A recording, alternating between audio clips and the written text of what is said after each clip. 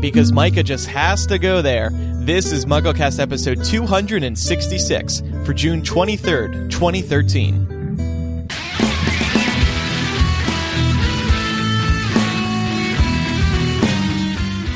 Today's episode is brought to you by Audible.com. Audible is the leading provider of audiobooks with more than 100,000 downloadable titles across all types of literature, including fiction, nonfiction, and periodicals. For a free audiobook of your choice, go to audiblepodcast.com/MuggleCast. Welcome to MuggleCast episode 266. Eric, Micah, and I are here this week, and look who's joining us. Laura Thompson! Welcome back, Laura. Who's that? Oh, it's you and your beautiful voice. Oh, I missed you guys. Yeah, we missed you too. You set the standard for female podcasting, I feel. Well, I don't think I had very much competition on this show. Well, I mean, you blazed the trail. I mean, at least when I was on the show, right? I know that there were some people who were on here after me who were awesome. But, yeah, for a while, it was just me and all of this testosterone. It was quite a challenge sometimes. Yes. Well, you've always been the voice of reason. That has never changed. Oh, you poor misled souls. What are you thinking? But speaking of nostalgia, you know, it's been 10 years since Order of the Phoenix hit bookstore shelves. Oh my god. Yeah, on the summer solstice, which we just passed. So does everybody remember where they were for that book release? Micah, do you remember? I was in college and I had not read any of the books yet. Oh, that's right. When did you start?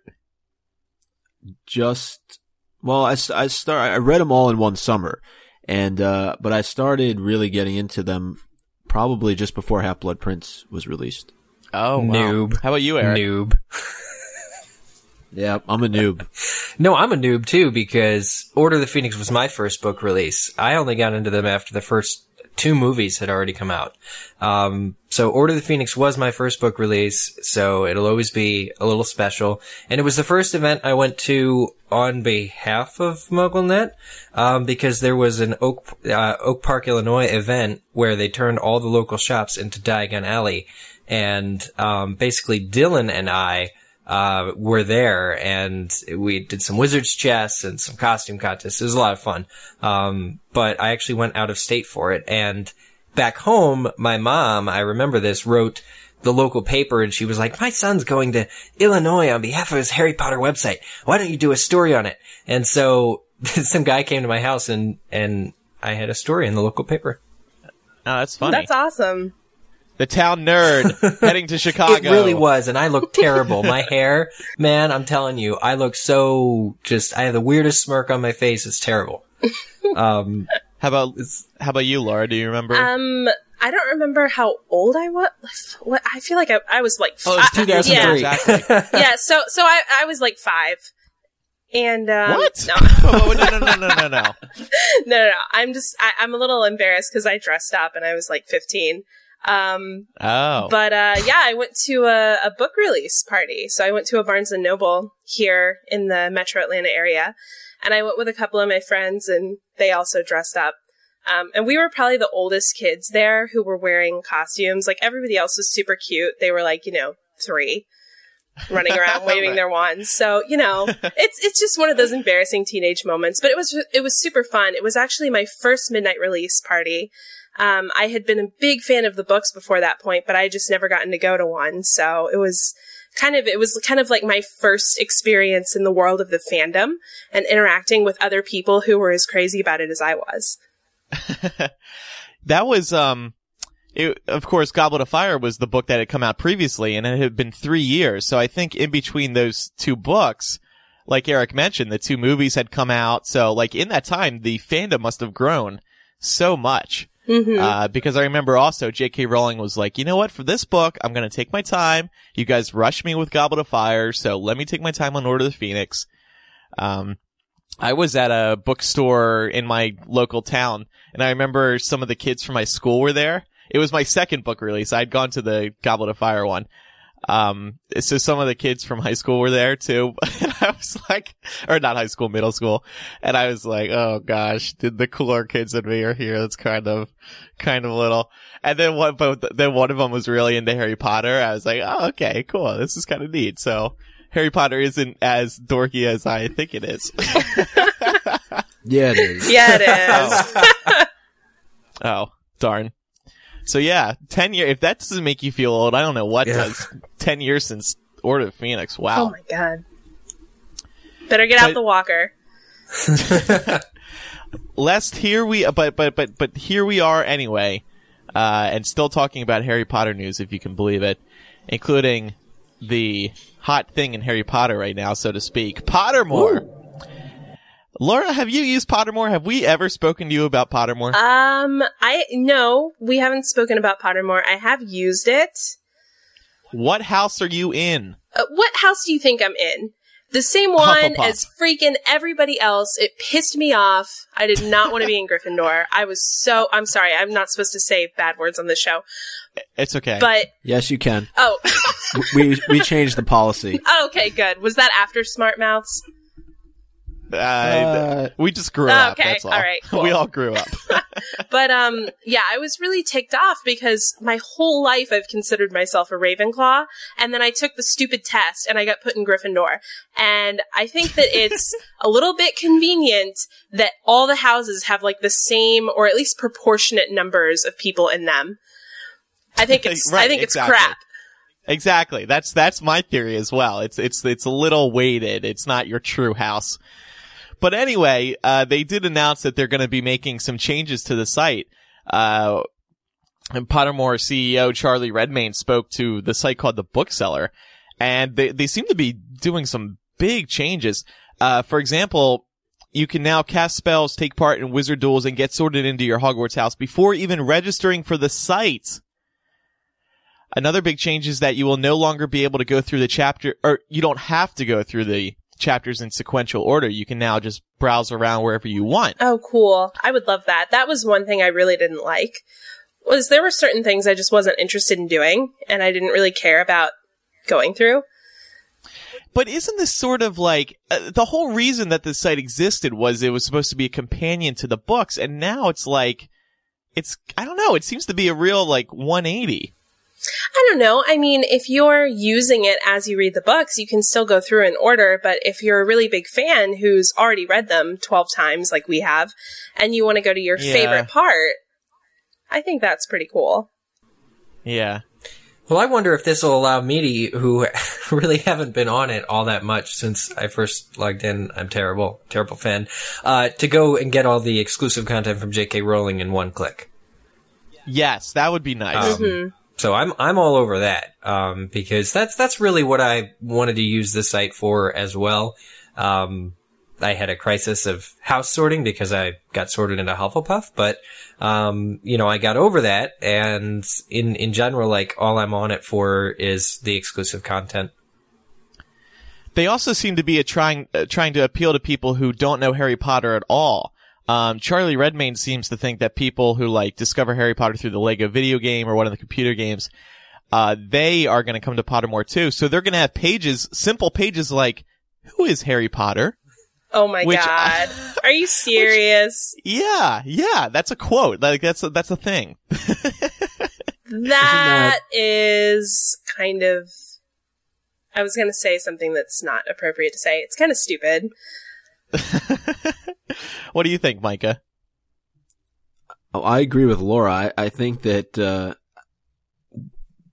how is anybody who has been alive for the last 20 years, 30 years, not know who Harry Potter is? I feel like that's But, well, I think they're looking at new generations of kids playing the Lego video games, maybe. Like, let's say you're 10 to 12 years old and you haven't played, or you haven't read Harry Potter yet. Those Lego video games are hard. You really need to know who Harry Potter is in order to beat them. You need to know all about these little charms and stuff that you gotta do, because it isn't, I cannot get through that. No, I don't know, man. I feel the same. Like, who is coming to Pottermore, the site for more for their first time?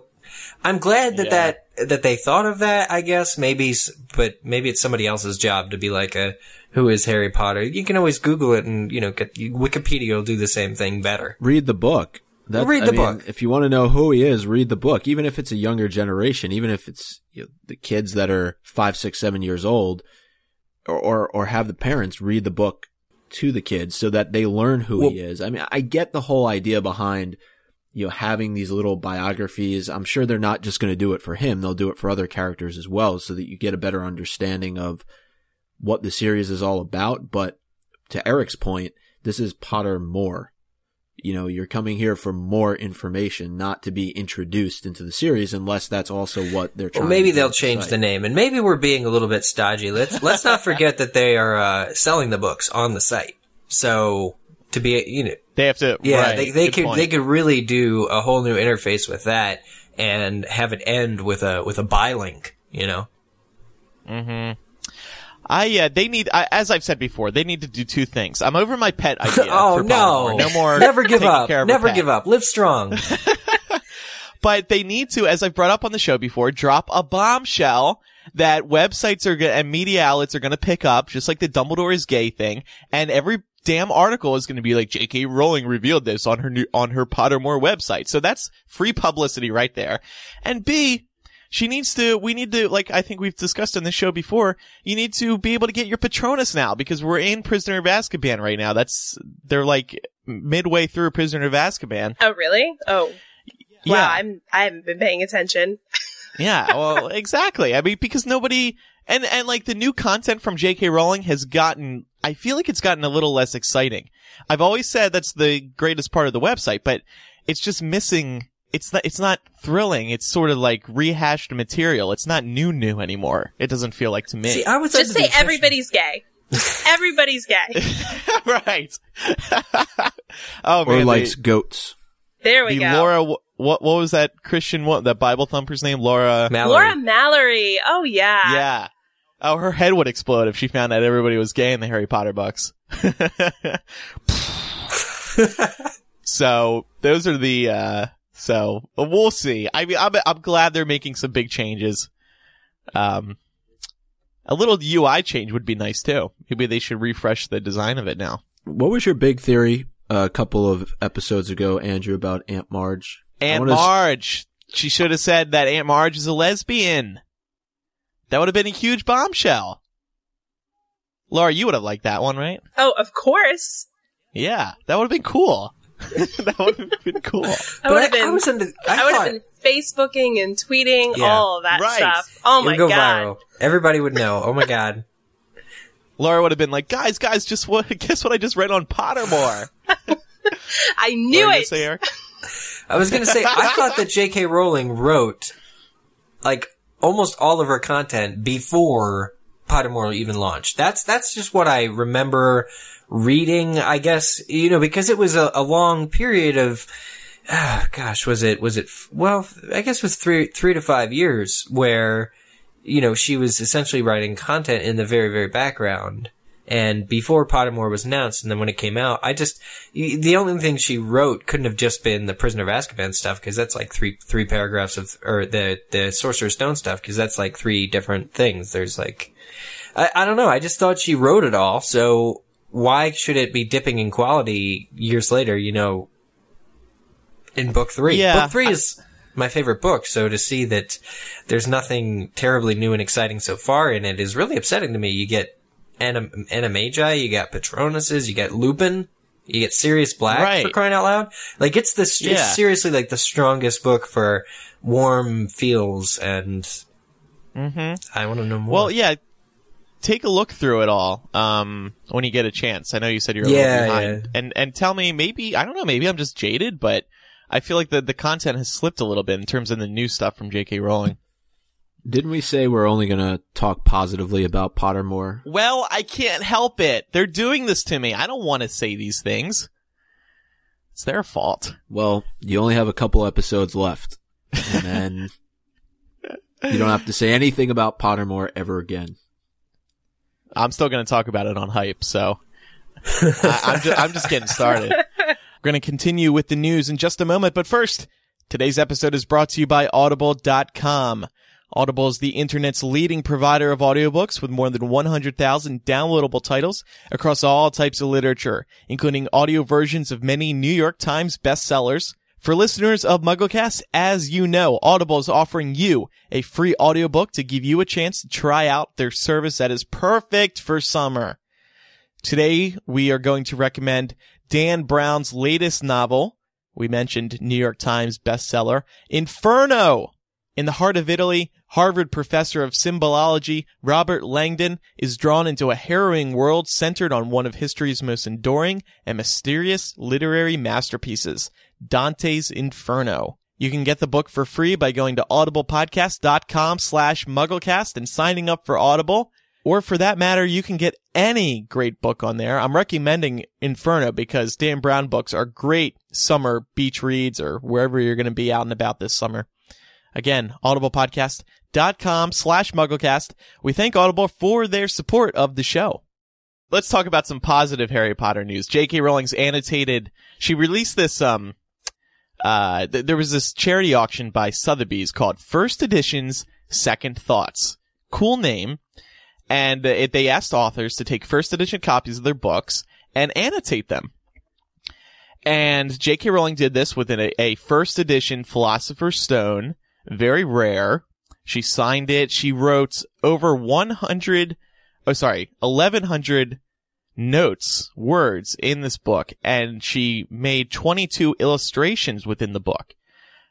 And if you click through some of the links, guys, you can see some pictures as well. And she revealed a couple of interesting things in the annotations. Again, things that should be in Pottermore. I was going to say, this is Pottermore. Yes. Right. For $227,000, this is Pottermore, book 1. Yeah, here's an example of something she unveiled. That the Pottermore house animal was originally a bear before it was a honey badger. Oh, Hufflepuff. And she wrote... Oh, yeah, sorry. And she wrote, perhaps Hufflepuff House would have the respect it deserves from the fans if I'd stayed with my original idea of a bear to represent it. Like, come on, this is something that would do well in Pottermore. What's wrong with a badger? Well, it's a little... A badger. They're fierce. Would you ever want to come across a badger just in general life? Well, you know what? I'm glad you bring that up. I went to a zoo a couple weeks ago, and there was a a badger exhibit, and those things have some spunk. Like, they were moving around a lot. They were playing with their toys. Like, you know how a lot of animals at the zoo, they're just kind of sitting around sleeping? This thing was alive. I mean, it was kicking. I was like, oh, okay, yeah. This is kind of a cool choice, Joe. They don't give a shit. Yeah. If you had to rank the 4 in terms of which ones you'd least want to come in contact with, what would they be? Snake would be the lowest. Snake. You're least afraid of a snake. No. Snake would be the least person I'd want to come into contact. Least animal. But like lions are cool. They're just gonna maul you if you upset them. Ravens, or is it a raven or is it a different type of bird? It's called raven. I realize that. I think it's a raven. I realize that, but you still had to think about it, didn't you, for a second? I mean, ravens are fine. Tapping at the chamber door. I was waiting for somebody to make that connection. Yeah, anyway, go ahead. And what's the fourth one? What are we thinking? Oh yeah, badgers. The badger. Yeah. That's the least scary, I would say. Yeah, badgers are cool. J.K. Rowling also revealed something about how she invented Quidditch. She said she invented it after a fight with her boyfriend. She said, quote, I had been pondering the things that hold a society together because to congregate and signify its particular character, and knew I needed a sport. Quidditch infuriates men, in my experience, which is why the snitch is so valuable, etc., which is quite satisfying, given my state of mind when I invented it. What? Well, I have heard this complaint before about Quidditch. It's that, like, all you need to do is get the stitch, and it's over. Everything else, every other aspect of the game is kind of pointless. So yeah, she was pissed off at her boyfriend, who apparently loves sports, and she decided that she's going to write up a sport game for her book that pisses off men. Pretty funny. I mean, again, Pottermore. I've never been aggravated over Quidditch until now. Now I'm aggravated over Quidditch. That it was some kind of hate sport or something that Joe did it in a fit of rage against men. I think there was a couple other sentences. She was saying how guys get so serious about sports or something like that. So anyway, that thing sold for $227,000 That's amazing. Yeah, charity, of course. So good for Joe for supporting another charity. We don't have to make a big deal out of this story. I just found it interesting. A new study finds that Katniss Everdeen has replaced Harry Potter as the Millennials' mascot. Lame. They can't do that. Super lame. Can they do that, Laura? Can they do that? I don't know. I'm about to voice a very unpopular opinion. I don't think... You don't like... Okay, no, it's not that I don't like the Hunger Games. I think it's fine, but it is a bit like dystopia for dummies. Like, it's a book, like, geared towards 12-year-olds, and I see all of these, like, 40-year-old people taking it very seriously. Whoa. And it's not, like, seriously, go read 1984. Go read Brave New World. Like, whatever. Well, Laura, well, no, you bring up a great point, but The Hunger Games is a kid's young adult book. It's not for, I mean, adults do like it. My mom is a fan. No, and I enjoyed them. When I read them, I thought they were very well written. They're good books, but I think that they have been overplayed a bit. I think that people take them far too seriously. I don't know. Maybe it's just me. I think No, you're right. A lot of people said this too, on Twitter and Facebook. I mean, nobody says that Hunger Games is like the new Harry Potter.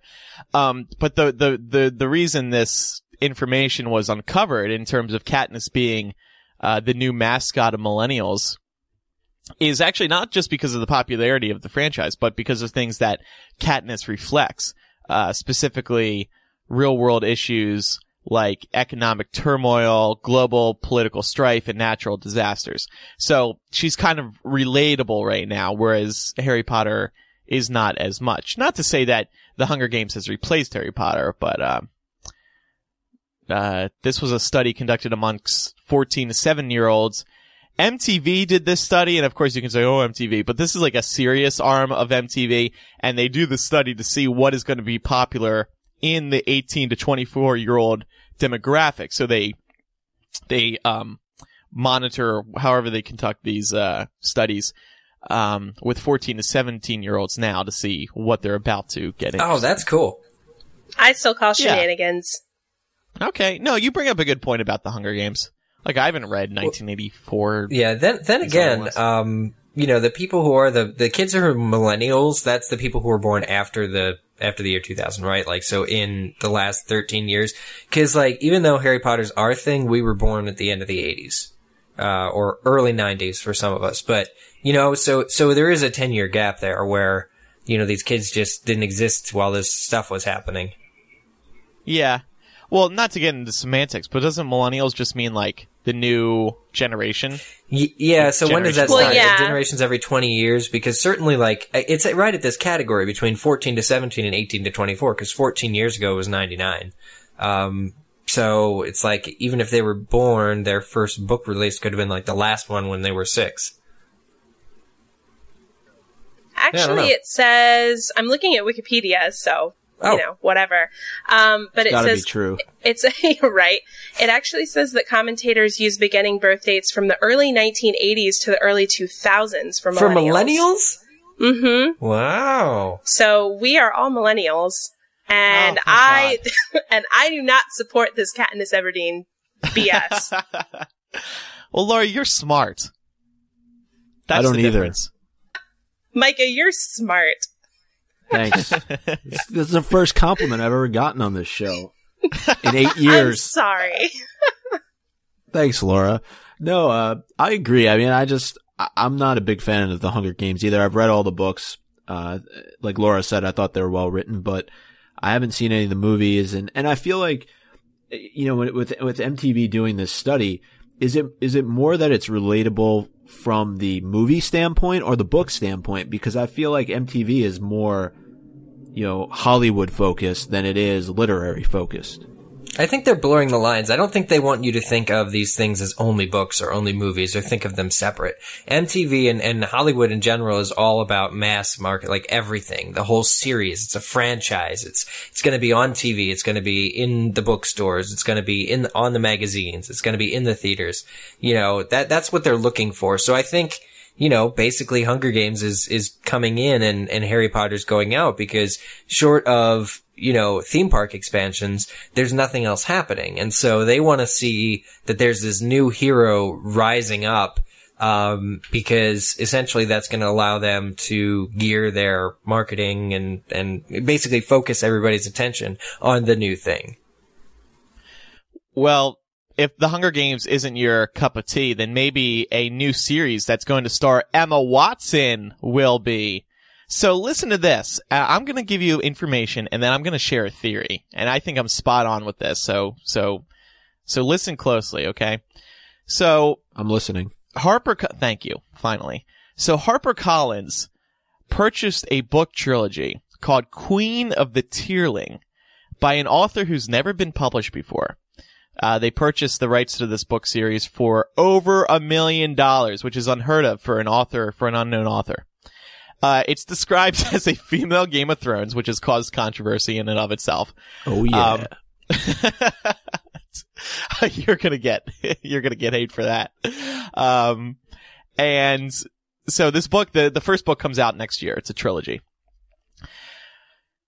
Recently, Warner Brothers decided to purchase the movie rights to this series. Keep in mind, the first book hasn't even been published yet. David Heyman is going to be producing, and Emma Watson is going to be starring. It's the main character in a movie for a book that's not even out yet. So what's your theory? Well, here's my theory. Let me read a brief description of it first. The story is set 3 centuries after a small portion of the human race has populated a landmass that mysteriously emerged in the wake of an environmental catastrophe. The series follows 19-year-old Princess Kelsey Glynn, who must reclaim her deceased mother's throne and redeem her kingdom, the Tearling, from forces of corruption and dark magic of the Red Queen, the sorceress tyrant of the neighboring country, Mortmense, whatever. So presumably, Emma Watson is going to play the 19-year-old princess, Kelsey Glynn.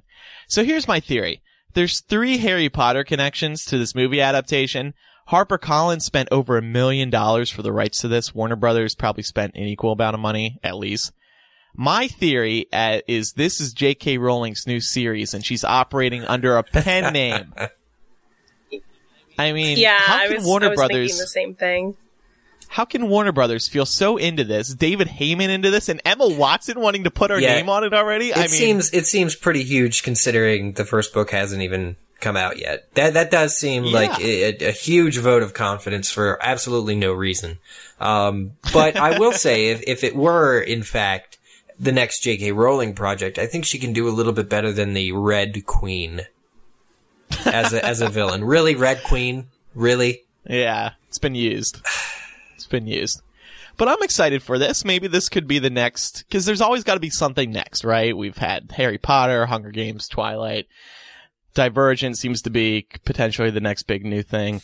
And don't forget, HarperCollins also put together that Page to Screen book. Oh, okay. So there's another little Harry Potter connection. I mean, I'm kind of kidding with my theory, but J.K. Rowling's also been quiet lately. Like, what the heck has she been up to?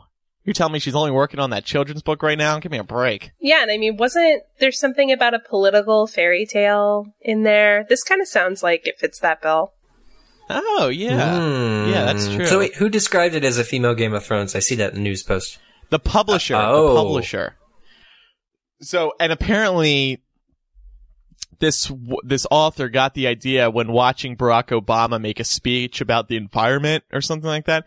So some people are calling foul about this whole series already. They're like, "Oh, HarperCollins is so desperate. They're connecting it to Obama and female Game of Thrones already. Are you kidding me?" Micah and I we should take a moment here, forgive us, to shed some light on this. Micah, we do a Game of Thrones podcast called Game of Owns. Micah, what do you think the female Game of Thrones, just calling it that, female Game of Thrones, what does that mean for books? Well, I don't think that I can say what I'm thinking on this podcast. I mean, are you thinking like male frontal nudity, male sex slaves, and girl dragons? No, it was actually quite the opposite of that, but... Well, no, that's what the opposite of that is what Game of Thrones is, so what are you thinking here? Well, aren't there male rulers in Game of Thrones, I guess, and now this appears to be female rulers? Yeah. Excuse my ignorance towards the Game of Thrones series. You're forgiven. No, that's true. Okay. I get it. Micah can't see past like the dirty side of a female Game of Thrones. Anyway, I'm excited for this. Did you say they're all being published this year? Or like... No, the first book is being published next year, okay. So... Well, I mean, if Emma Watson's already attached, they must have an idea of when they're gonna film. So maybe they could start shooting as soon as next year. Yeah, this is unbelievable. 2015. This is just like, one of those stories that just all of a sudden there's like so much going on with something that you've never heard of before. Yeah, I want to get my hands on one of those like advanced readers copies, since there's got to be some out there. It's just weird that that they do refer to it as the female version of Game of Thrones, because there are very strong female characters in that series, and they are power players, and they have been throughout, up to the 5 books now that have been released. So, yeah, to get a little bit more insight as to what they mean by that. I think it may have been like a cheap publicity grab to get people's attention, maybe. Because Game of Thrones is so mainstream right now. All right. Well, and that's again why I feel like this is like being penned by J.K. Rowling, because like they feel so desperate to make sure it actually gets noticed that they use female Game of Thrones. I don't know. You know what though? They wouldn't need to use these things like Barack Obama, female Game of Thrones, if it were J.K. Rowling, doing it. They could just say J.K. Rowling, new trilogy. See ya. No, but that's the thing. Like, what if she wants to write a new series under a name that isn't, you know what I mean? Yeah, it's a good theory. To be out of the public spotlight. Yeah, but, I mean, would she really stay in fantasy and not do Harry Potter? Like, that would upset me, is if she kept doing fantasy books that weren't Harry Potter. It's like, just set them in the world of Harry Potter. Make a new kingdom. Make a castle. Do whatever. Make a continent appear in the middle of the ocean. I don't care what you have to do. Just keep it Harry Potter. Within the realm of fantasy. I'm sorry if that's a rant there. No. Laura, the political fairy tale thing, I had forgotten about that. That was a good point as well. So anyway, moving on in the news here. We know that there are new Harry Potter paperbacks coming out with brand new covers. The second one, Chamber of Secrets, we got to see the cover. It was unveiled at Book Expo America. It features Harry and Ron flying in the Ford Anglia, whatever. And arriving at the Burrow. It's a nice cover. I think I prefer Sorcerer's Stone cover better. Yeah, this one's a bit cartoonish looking, isn't it? Yeah. I mean, I think it's really nice, but I've personally never understood why we have to redesign the covers. Really, though? Their reasoning is to apply to a new generation of readers. Yeah. Because this is more in tune with, I guess, what readers are typically seeing when you go into the bookstore with new books today. Like, I just picked up just the other day, on the 20th, I was in a bookstore, and it was the same bookstore that I got Order of the Phoenix from, actually, but I picked up Amulet, which is the series that this guy Kazu Kibuishi writes and illustrates. And, again, just like any manga, but, certain elements of the cover, it's cartoonish and this, that, the other thing. So I think it is just kind of trying to break free into the new era. with these books. The cover itself, the design is okay. I actually really like the cover, except for the fact that twice now in a row, he's picked this scene of Harry going into the wider world. The first one's in Diagon Alley. The next one's like at the Burrow, and it's like Harry's among family, but I don't really see that as the exact depiction of Chamber of Secrets for all the stuff that happens in Chamber of Secrets. So that's my problem with it. But I think in general, once they reveal, because all 7 of these are coming out at once, like this August, right? So 2 months. So they really need to speed up the process of removing these, or revealing these. But I think in general, it's really not that bad. If you look at like the classic Harry Potter books, I'm going to probably get in trouble for saying this, but I think they are dated, old, little obscure for me. Not the later ones. Goblet is my favorite, I think, cover-wise, but I just, the first 3 where it's like a big phoenix, he's on the tail, and it's like, it's Quidditch, I think it could use with a revamp. I'm about ready for a revamp. It's interesting you bring up why he chose this moment. Hypable spoke to the illustrator at Book Expo America, and he revealed some interesting stuff. He said that Chamber of Secrets was actually the most challenging cover, because for each one of these covers, he would think of, okay, what is the moment in the book that reflects the entire story? And he could pick out a particular moment for each of the books, except for Chamber of Secrets. He said Chamber of Secrets is hard. It does so much. It's like a Swiss Army knife book because it sets up the mythology and it continues to entertain. And after the second book, I don't think you can expect what comes next. It was an extension of the first book. That's how I felt. End quote. So he said Prisoner of Azkaban's cover was the easiest to design. That one was instant for him. And by the way, Chamber of Secrets, that's the first one he actually illustrated. And it kind of like paved the way for the rest of the covers. Go ahead, Micah. No, I would almost say that doesn't the story in book 2 tie more to book 6 and parts of 7 than anything else. So I don't really know why he was saying it was an extension of 1. Yeah, I don't know.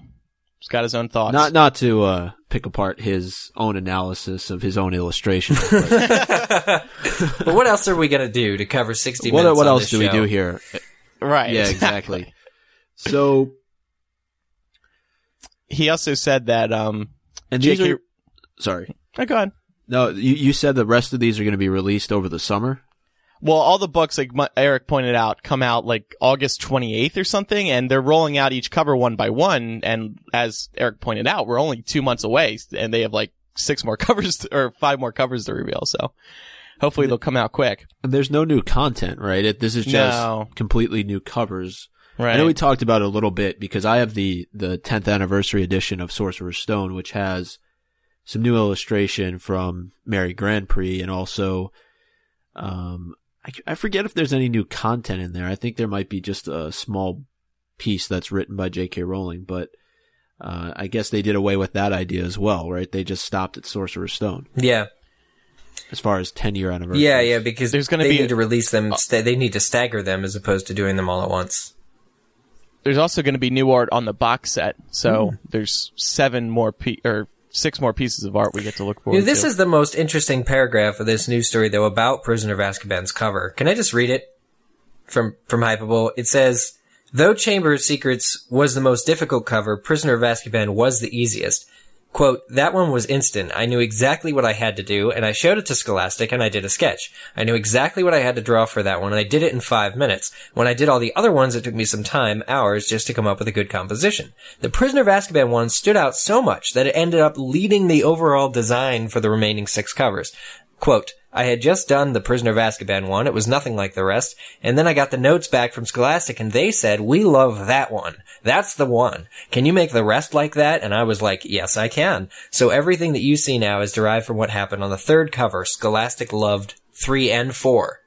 So maybe he's just warming up with these book covers. I'm telling you, 3 and 4 seem pretty exciting if they're Scholastic's favorite. Yeah.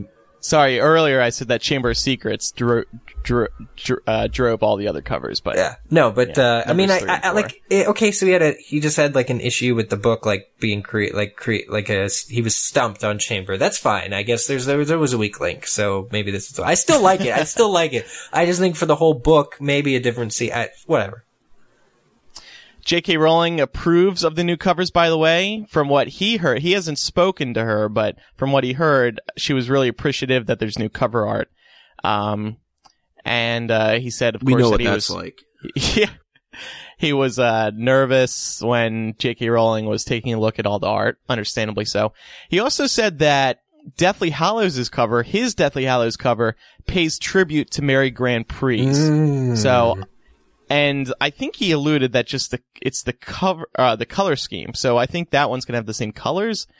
That may be it. It was an interesting cover selection.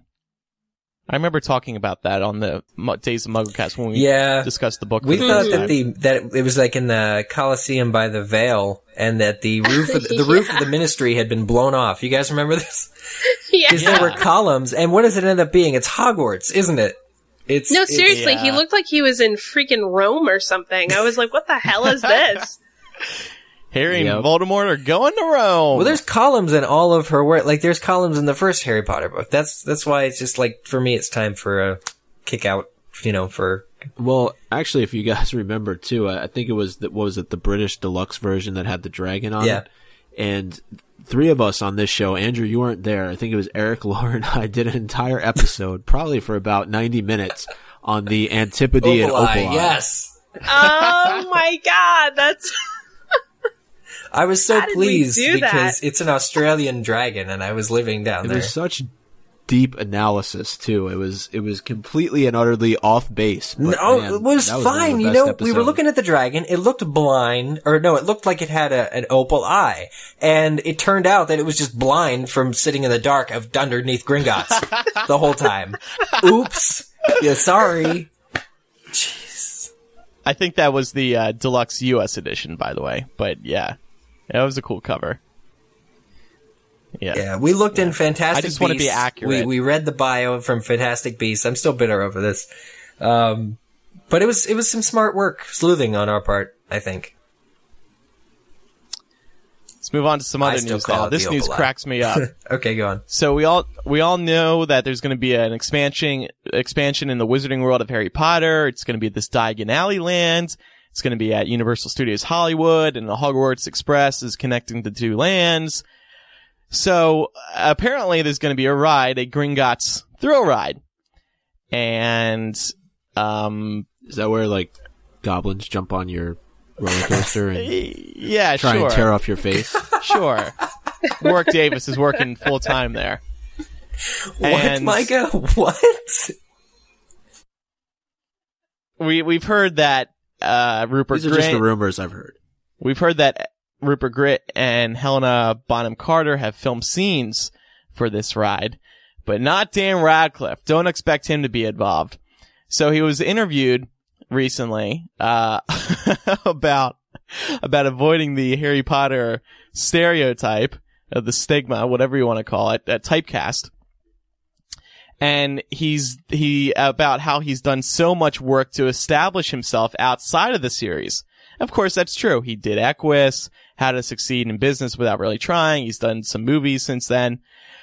So he says, the theme parks are expanding, and there was an inquiry whether I'd do more filming for them. And I was like, no, I can't get away with that anymore. I just look foolish. I'd never totally closed the door to returning to Potter for the reason that Joe's a great writer, but no more schoolboy stuff.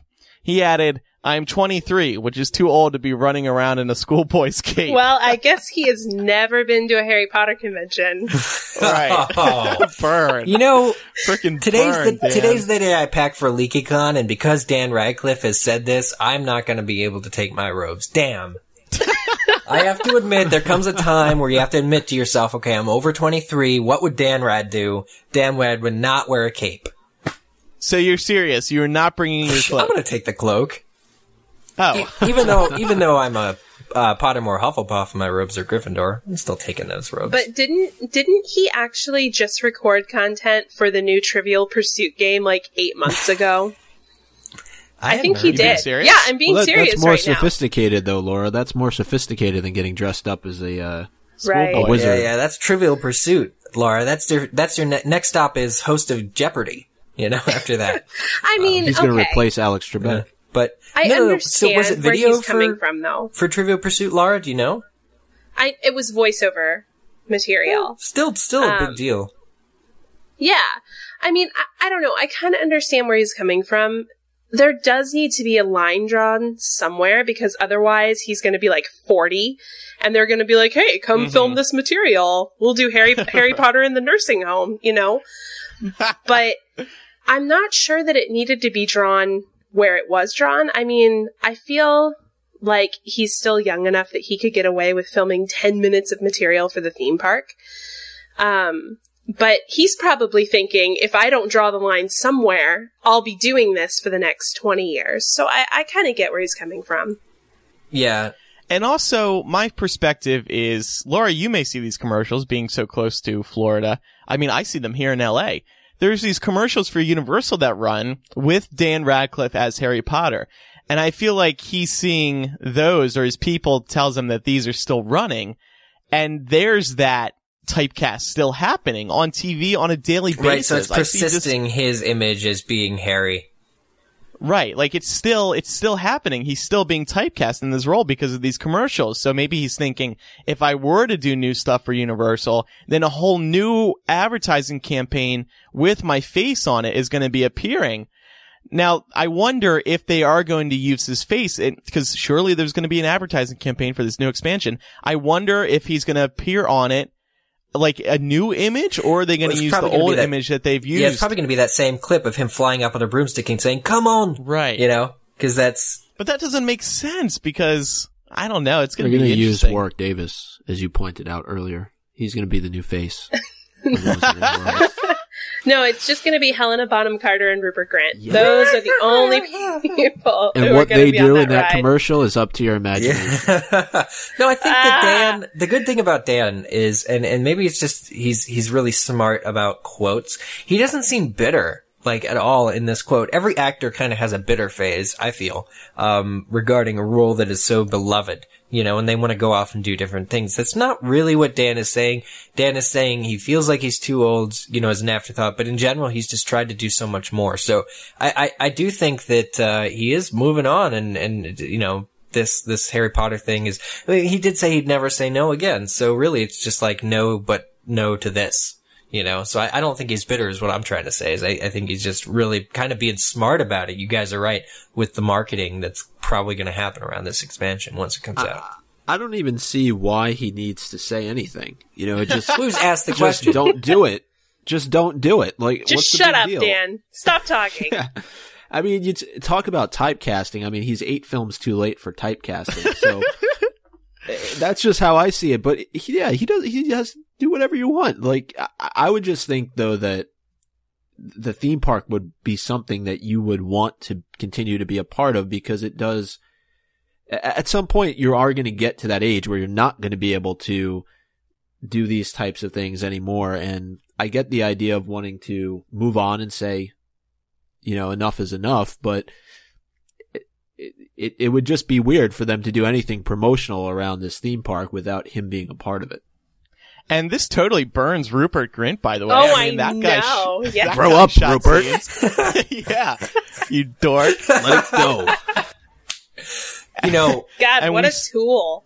I'm looking forward to it being some scenes with Ron for once, giving him a more active role, seeing as how Dan will not be doing something. I bet Dan will still show up in it. They're going to use scenes from the movie in the ride. I bet that's how they're going to work around it. Yeah, because they could easily do that. I don't think that would be a problem. I don't know, considering... Grow up, Helena. Yeah, grow up, Helena. We still don't know if Emma Watson's involved, so... Grow up, Emma.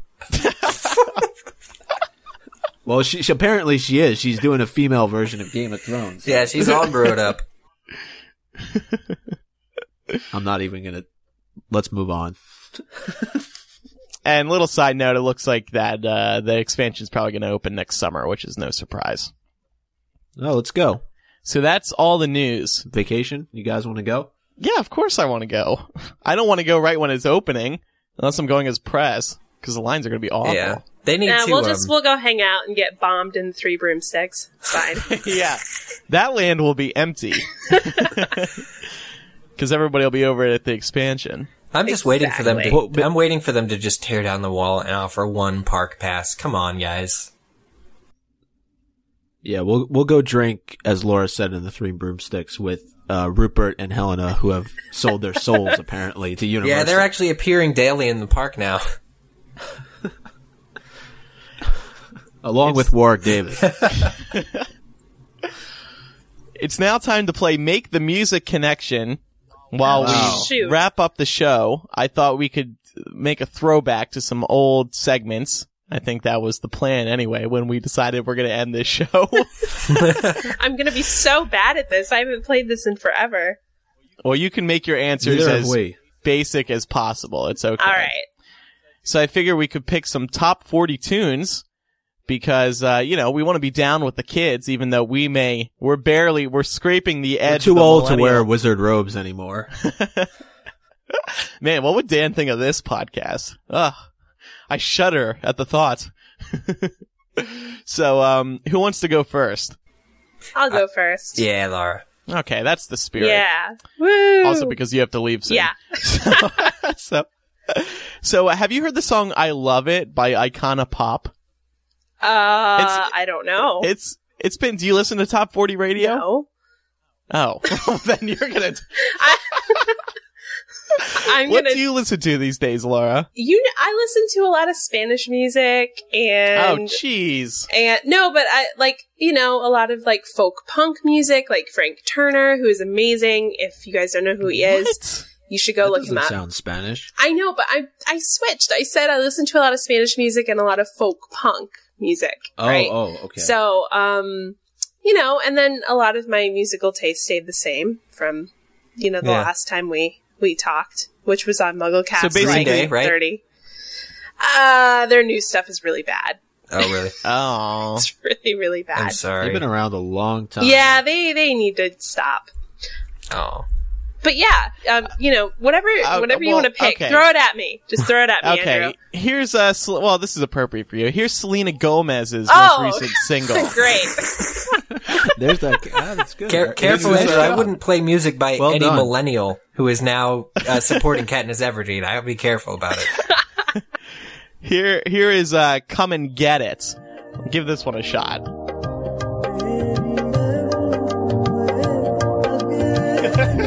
What the hell is this?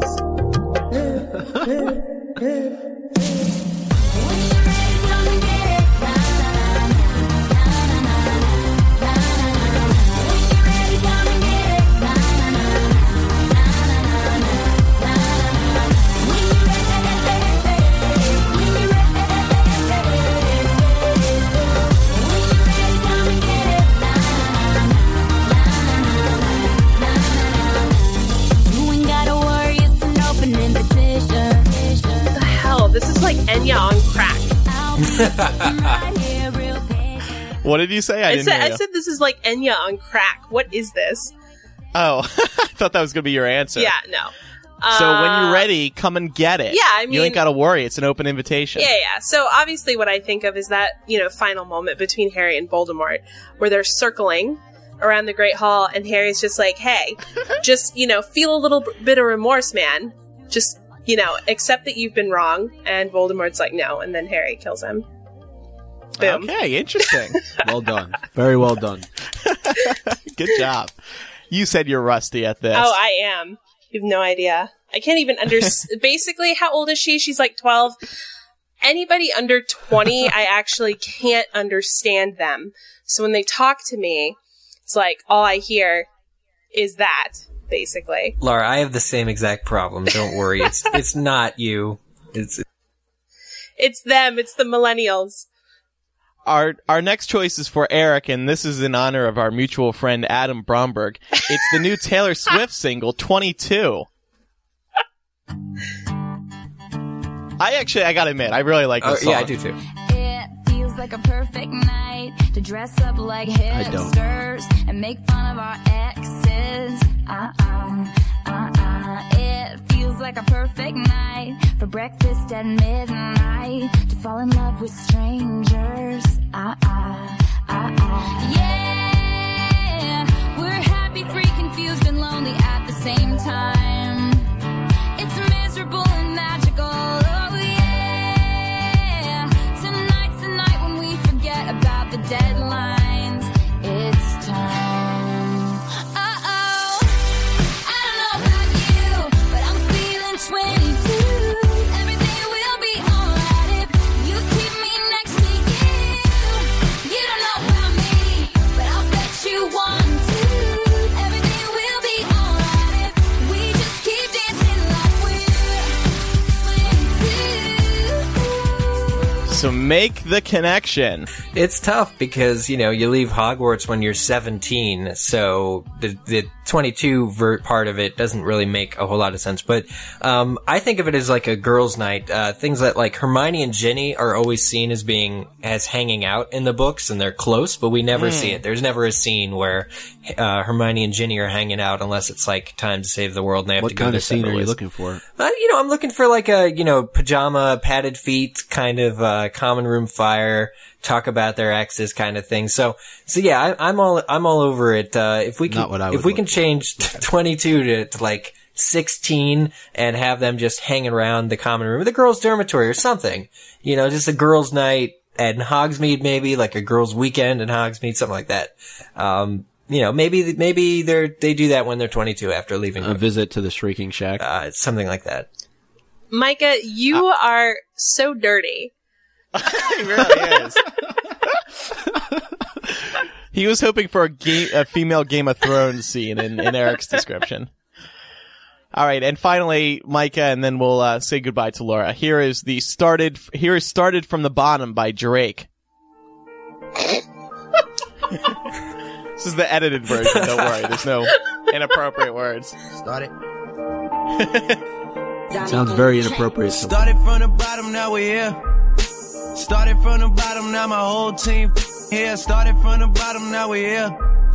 Started from the bottom, now the whole team here. Started from the bottom, now we're here. Started from the bottom, now my whole team in. Started from the bottom, now we're here. Started from the bottom, now the whole team here. I done kept it real from the jump. Living at my mama's house, we'd argue every month. I was trying to get it on my own. Working all night, traffic on the way home, and my uncle calling me like, where you at? I gave you the keys, so you bring it right back. All right, so Drake, popular artist, Amanda Bynes is really into him. Started from the bottom. He started from the bottom for his team, right? Wait, whose team? What? I don't understand what he was saying. I thought that's what he said. Oh, maybe. His Quidditch team, of course, Laura, is what he was referring to. I could see that as like entrance music for the Gryffindor Quidditch team. Oh my god, that's like it's like hazing music for their Quidditch team. Start at the bottom. Yeah. Oh god. Sorry. Well, Laura, it's been a pleasure having you on. Maybe we'll get you on the final episode as well. Yeah, this is the part where Andrew's like, "Okay, get off the show. You're being too inappropriate." But yeah, thanks for having me. Yeah, I have to go. But thank you for having me. It was so fun talking to you guys. Yeah, it was. It was great. You added some great insight as usual. You were the voice of reason. So thank you for coming on. All right, bye guys. Love you. All right, bye. All right. Oh, please upload your audio file before you go. Can you do that? Okay, great. Thank you. Bye-bye. All right, bye. All right. Boy, she's really lost her touch, hasn't she? It's sad. I was in tears. I'm kidding. No, that was good. It was nice to have her on. Oh wait, you didn't do a music connection. Okay, what song do you want me to do? Blurred Name Lines. one, and I'll play it. Blurred Lines. Yeah, I have it on my phone if you need it. No, it's okay. I got it. Okay, Blurred Lines by Robin Thicke. Everybody get up.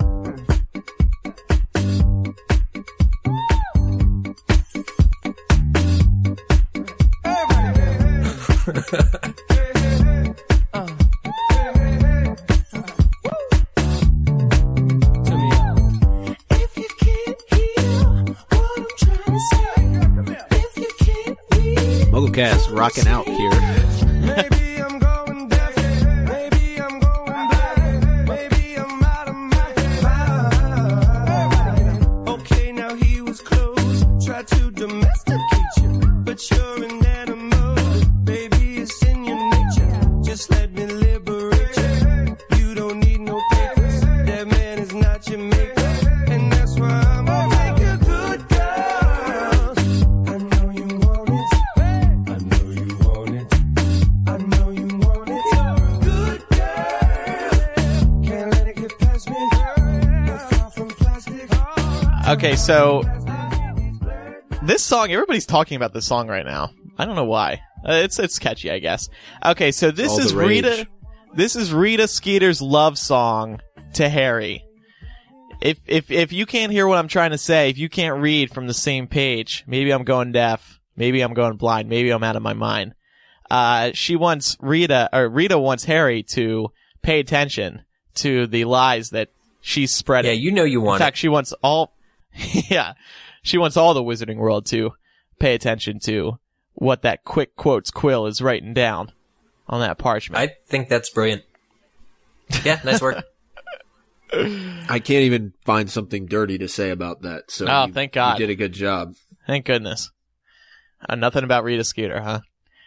Let's move on now to our favorite segment. Best, in honor of the Order of the Phoenix 10-year anniversary, I thought we should do something Order of the Phoenix theme. So how about best character in Order of the Phoenix? Like your favorite character while you were reading it. Who was your favorite? I can give you an answer right now. For me, my favorite was Professor Umbridge. In fact, she was one of my favorite characters in the Harry Potter series. Controversial. But she was just so wickedly evil. It was beautiful.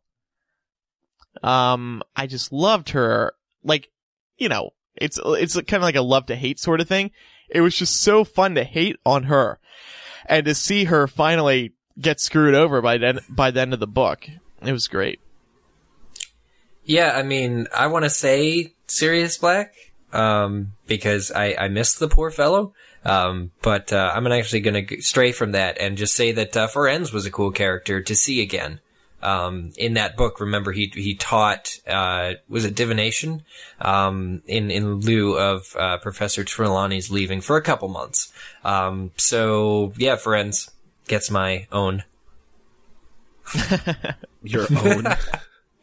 So, I would have to go with Hagrid. I think that you get a lot of insight into his character in this book, when he comes back, from going on his little adventure with, Madame Maxime and sort of parlaying with the giants. He brings Grop back, and, it was interesting getting more backstory on him, his family, and learning about his travels and what he encountered on the way. And it was a big moment also for Harry, Ron, and Hermione when he returned, because he had been such a pillar, really, of their lives the first couple of years that they were at Hogwarts. And him not being there for a while, I think, added to the sort of negative feeling that was there for most of the first half, 3/4 of Order of the Phoenix. And once he returns, I felt like things started to take shape again. Yeah, good point. And our final segment for today, as usual, we like to ask you what you thought about something in particular via Twitter and Facebook and get your responses. We have some of them now. We asked about Dan Radcliffe's decision to not appear in the Wizarding World expansion.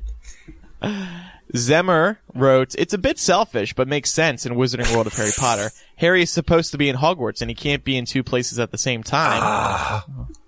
It's interesting.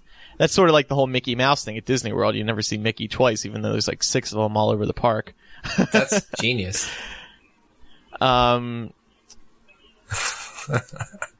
DH fan said, "He's probably embarrassed of being Harry now that he is establishing himself as an artsy-fartsy type. Too old is a lame excuse." Leah wrote, "How's a couple scenes going to hurt him? I think he's being a bit of a diva. Typecasting will be happening for him either way." Mariah wrote, "I think that it's a bit selfish. It's one tiny film for the Wizarding World of Harry Potter, not another entire movie. All valid points. Those were people who responded on our Twitter, twitter.com/MuggleCast. Over on Facebook, which is facebook.com/MuggleCast, Megan wrote, Dan is overreacting. In case he hasn't noticed, his face is all over the theme park. Shooting a few more scenes won't change that. Other actors embrace the franchises that made them big-name actors. He should be doing the same, then moving on to do some other things. Can I just say, stop, people? Stop saying that he's selfish, that he's bitter. Yeah, really though, he's not selfish, okay? There's this prevailing mode of thought that because we like something, that it's our franchise, Harry Potter, that he somehow owes us to continue appearing as Harry in these new endeavors and adventures. I just don't think that's the case, but I also don't think, as I said before, I don't think he's bitter about it. I don't think he's, trying to shit all over Harry Potter. I just think he is moving on. Now, I thought it was a valid question. What will the little scenes do? He's already plastered all over the theme park, but maybe that's why he's doing it. Here's some comments that take your stance on it. Andrew wrote, I don't think he's overreacting. He gave a lot of his life to the role of Harry Potter, but if he ever wants to get any other big roles, he needs to be seen as flexible, and shooting scenes as Harry, again, could ruin that for him. It's true Harry started his career, but that's a start, and he does need to be able to move on. Maggie writes, no, he's not overreacting. They are older than the characters now, and he is working on new things. If you'd been doing the same thing for 90% of your life, you'd want to change too. So, there you go. Not everybody's on Team Hate Dan. But I sure am. Well, maybe it was just his thoughts were when the theme park originally opened that this was going to be a one-time thing, that it wasn't going to be something where the park was going to expand and then a couple of years later they're going to be asking him to do this again. True. It was definitely important for his face to be on the theme park when it originally opened. It would have been weird if that wasn't the case. He was even there for that grand opening.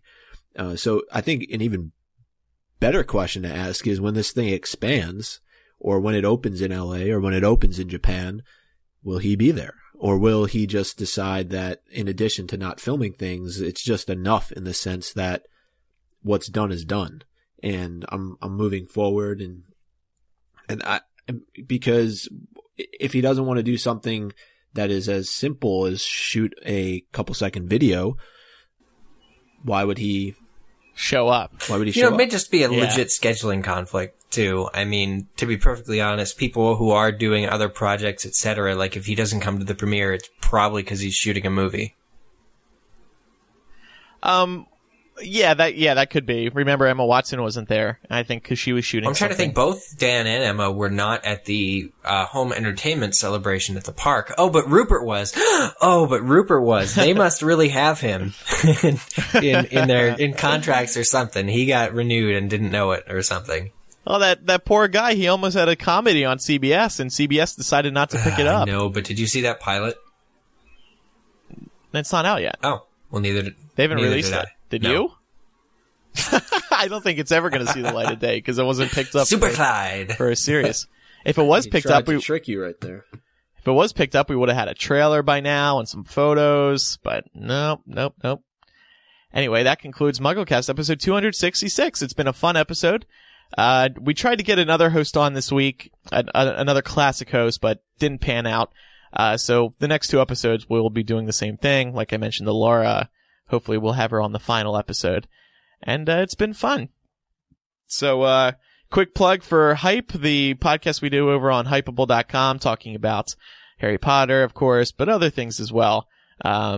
Game of Thrones, whatever's been hot in fandom over the most recent 2-week period we are talking about. Including, we had an interesting discussion this week about $48 movie tickets. Have you guys heard about these things now? Paramount introduced a $48 movie ticket for World War Z. And my short answer was that it won't work for World War Z, but it would work for super fans like in a Harry Potter or a Hunger Games or that kind of franchise. Anyway, those are the type of things we talk about. It's a really fun show, so you can try it out on Hypeable.com. $48 ticket give you? It gives you a small popcorn, It gives small you popcorn. Stop right there. It gives you get to see the movie 2 days early. Oh. You get glasses that you get to keep, 3D glasses that you get to keep. You get a poster, and you get a free digital copy of the movie when it's released later this year. And I think one other thing. What if you hate the movie? Right? It's kind of like putting your both feet in. That's why it doesn't work for World War Z, because it's not really like it's based on a book, but it's not really that established of a franchise. But if they did that for Harry Potter, it would do well. Well, did you see World War Z? Just off topic, but No, I've heard it's good, I heard though. good things, but I never specific good things. We should plug Game of Owns. It's our Game of Thrones podcast that Micah and I are a part of, and currently we are reading the second Game of Thrones book, which is called The Clash of Kings. And we're doing that 3 episodes weekly, going through those book chapters and delving into the material with the view of someone who has seen the TV series. And as always, you can visit the MuggleCast website and find links to our Twitter, our Facebook, and the fan Tumblr. And, listen to all the other older episodes. It's all there. There's plenty of stuff there. This week, after you listen to this episode of MuggleCast, you should listen to the episode where Eric, Mike, and Laura discuss that dragon. I'm going to find out which one that is. That's really upsetting. You should add it to the Wall of Fame. It should be our latest Wall of Fame entry. It is on the Wall of Fame. Is it? Let's see. It is. When would it have been? It would have been like episode 98. Yeah, right when the cover was released, but before the book. You're right. That was probably 95 then, because 99 was our live Philadelphia podcast. Ooh. So 95 is the other one listed there. This one includes a discussion on the Deathly Hallows Deluxe Edition cover, which turns out to be some great analysis. Look, Joe cheated. Can I just say Joe cheated? Years before, she wrote about a dragon that had a white blanked out eye. Just saying. It was in Fantastic Beasts. But that episode is more than 6 years old, if you can believe that. Wow. That's... Hopefully the MP3 file still works. Yeah. It's going to have to dust it What's off. an MP3? What's an MP3? Just because we spoke about the 10-year anniversary of Order of the Phoenix, I wanted to say I did put together a video for commemorating it on MuggleNet. It's on YouTube, actually. Just search MuggleNet commemorative 10-year looking back, something like that, and you'll find it in Oak Park. And the really cool thing about it is how many people showed up, and were all dressed up, like complete strangers. And a lot of them were older than the 5 or 6 year olds we're talking about, that Laura mentioned. It was really cool because all the local businesses turned into the shops in Diagon Alley. I've never seen, even since, such a well-orchestrated collaborative effort between shop owners in a small district. So, check it out, the video. Cool. We will. Thank you, Did you have something to say? I'm about to say bye, so. No, bye. No, see ya. But, yeah, no, I was just gonna say I can't believe that, we only have 2 episodes left. I know. Crazy. It's unreal. Yeah, maybe we'll do an extra one. I was gonna say, or do we? Or do we? How many more episodes can we bash Pottermore? Probably as many as that we want, material, but, Micah, writes itself. As Andrew said, as you said. Yeah. It just writes. I'm not trying. It just really happens. does. But I would say hang around for that, not just the final episode, also the one in between, but yeah, of course. Hopefully we can get everybody back on at some point. I know everybody has busy schedules. Well, I think the only people left we have really to knock out are Jamie, Kevin, Mikey B. Oh, Mikey, I guess he should be on. Yeah, so there's only like 3. If we get 2 on the next episode, and then we can have as many as we want on the final episode, then. And I want to make a promise right here and now. Oh, okay. You ready for this? Yeah. That in some way, shape, or form, we will have J.K. Rowling on our last show. Okay. That's very cryptic. Okay. We'll leave it at that. Interesting. All right. What a tease. We'll see everybody next month in July for episode 267. Please Goodbye. don't let it be July. Bye. We'll play that Start song. singing, Andrew. No. Don't Stop. let it be July now. Hey, people love that song. They do. It's a classic.